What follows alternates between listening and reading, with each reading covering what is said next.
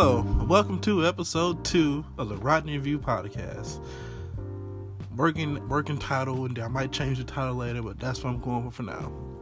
And this past holiday weekend, I sat down with my family and we all watched Wonder Woman 1984, the second Wonder Woman movie, and directed by Patty Jenkins, starring Gal Gadot, Chris Pine, Pedro Pascal, and I forgot her name. The second time I did this episode, I forget her name. Kate McKinnon. So, this movie is not good. It is also not bad. It's in the middle. It's one of those we call movies. It's a movie that's not good or bad. It's just hence the name. Movie. It's more so, this movie is forgettable. It's forgettable. It's the worst. Honestly, a movie being forgettable is worse than being bad, because a bad movie is memorable. Sometimes even more memorable than a good movie. But just a movie that's in the middle is just forgotten, and we just move about our day. And it's unfortunate. This movie, it has something to say, but it kind of gets muddled in what it's trying to say and what it's trying to do. There's ideals here, and it just not very executed very well. So the basic plot is Wonder Woman, Princess Diana of Themyscira, is like world ambassador. She comes to America. She fought in World War II. Was it World War II or World War I? I think it was 2. Yeah, it was 2. People love her, yada yada yada. There's this scumbag Wall Street dude named Maxwell Lord, played by Pedro Pascal, who just wants to be, I guess, remembered. He wants to, ironically, just wants, I don't remember what the guy wants, to be real honest. I don't remember what he wants. And there's Kate McKinnon character, what's her name? I think her name was Barbara, who loves Wonder Woman, but she's also envious of her beauty and confidence. And they all find this wish dream stone that was created by some ancient Egyptian god whose name I'm not even going to try to pronounce because I'm going to butcher it. So they all wish for certain things, but it comes with a price. It's like a monkey's paw. Like Diana wished for Steve Trevor back, but as long as he's alive, it costs her powers. Barbara wants to be as beautiful and powerful as Wonder Woman, but it costs her humanity. She kind of goes crazy.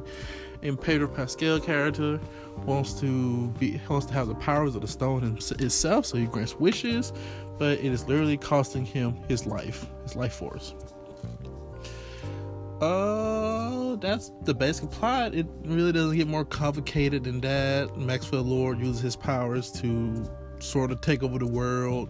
He grants people wishes. His Wall Street firm becomes the biggest in America. What else? Excuse me. He has a son. The son wants to be with him all the time, but he's like, nah, I'm gonna go play Wishmaster. Forget you, son. He grants people wishes. At the point, he even goes to the White House and talks to the president, and the president ended up wishing for more weapons to scare the Soviets, and like 400 nukes will pop up all around America, and that just convinces the Russians that, hey, we about to fight. So they get ready for war, and all hell break loose. And what else? Wonder Woman using her thing to wish to spend more time with Steve Trevor, played by Chris Pine, fantastic actor, and Kate McKinnon uses her powers to beat up homeless dudes on the street. That's pretty much what she does. And yeah, like I said, it doesn't get more complicated than that. It doesn't get more complicated or anything than that. Nothing else really happens in this movie. The action scenes are just, not much really happens. They're weird looking. I guess I'm not saying Patty Jenkins. I guess not really good at directing. I guess directing big action scenes, because like I remember the Dirt Act, the first Wonder Woman movie, the action scenes didn't look particularly good, but like the one across the battlefield looked amazing. I guess she's better at doing the smaller scale stuff than the big stuff, and it just doesn't look right. And plus the CG just looks it looked off. I don't know if it was because of COVID, they didn't have enough time to fix everything, or what.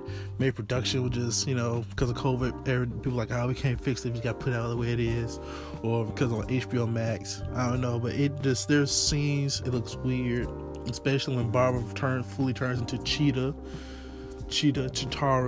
girl, when she fully turns into the cheetah, it looks weird. Everything looks weird about the model, and it looks like a video game, basically. Not even a next gen PS5 video game. It looks like PS3, early days PS3 video game, Uncharted 1 PS3.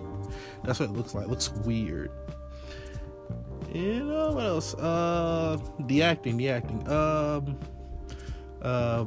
Chris Pine, he basically the star of the show. All his scenes, he's putting his back into it. He pretty much steals the show. He brings up the emotional moments between Trevor and Diana.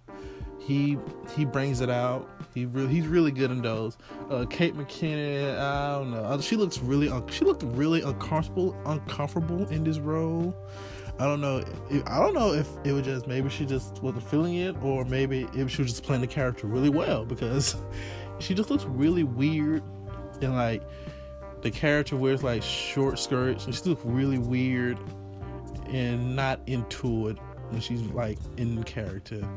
And Pedro Pascal, he's good, but man, he should keep that mask on. The man is, no offense, the man is kind of ugly. Good actor though, but the man is kind of ugly.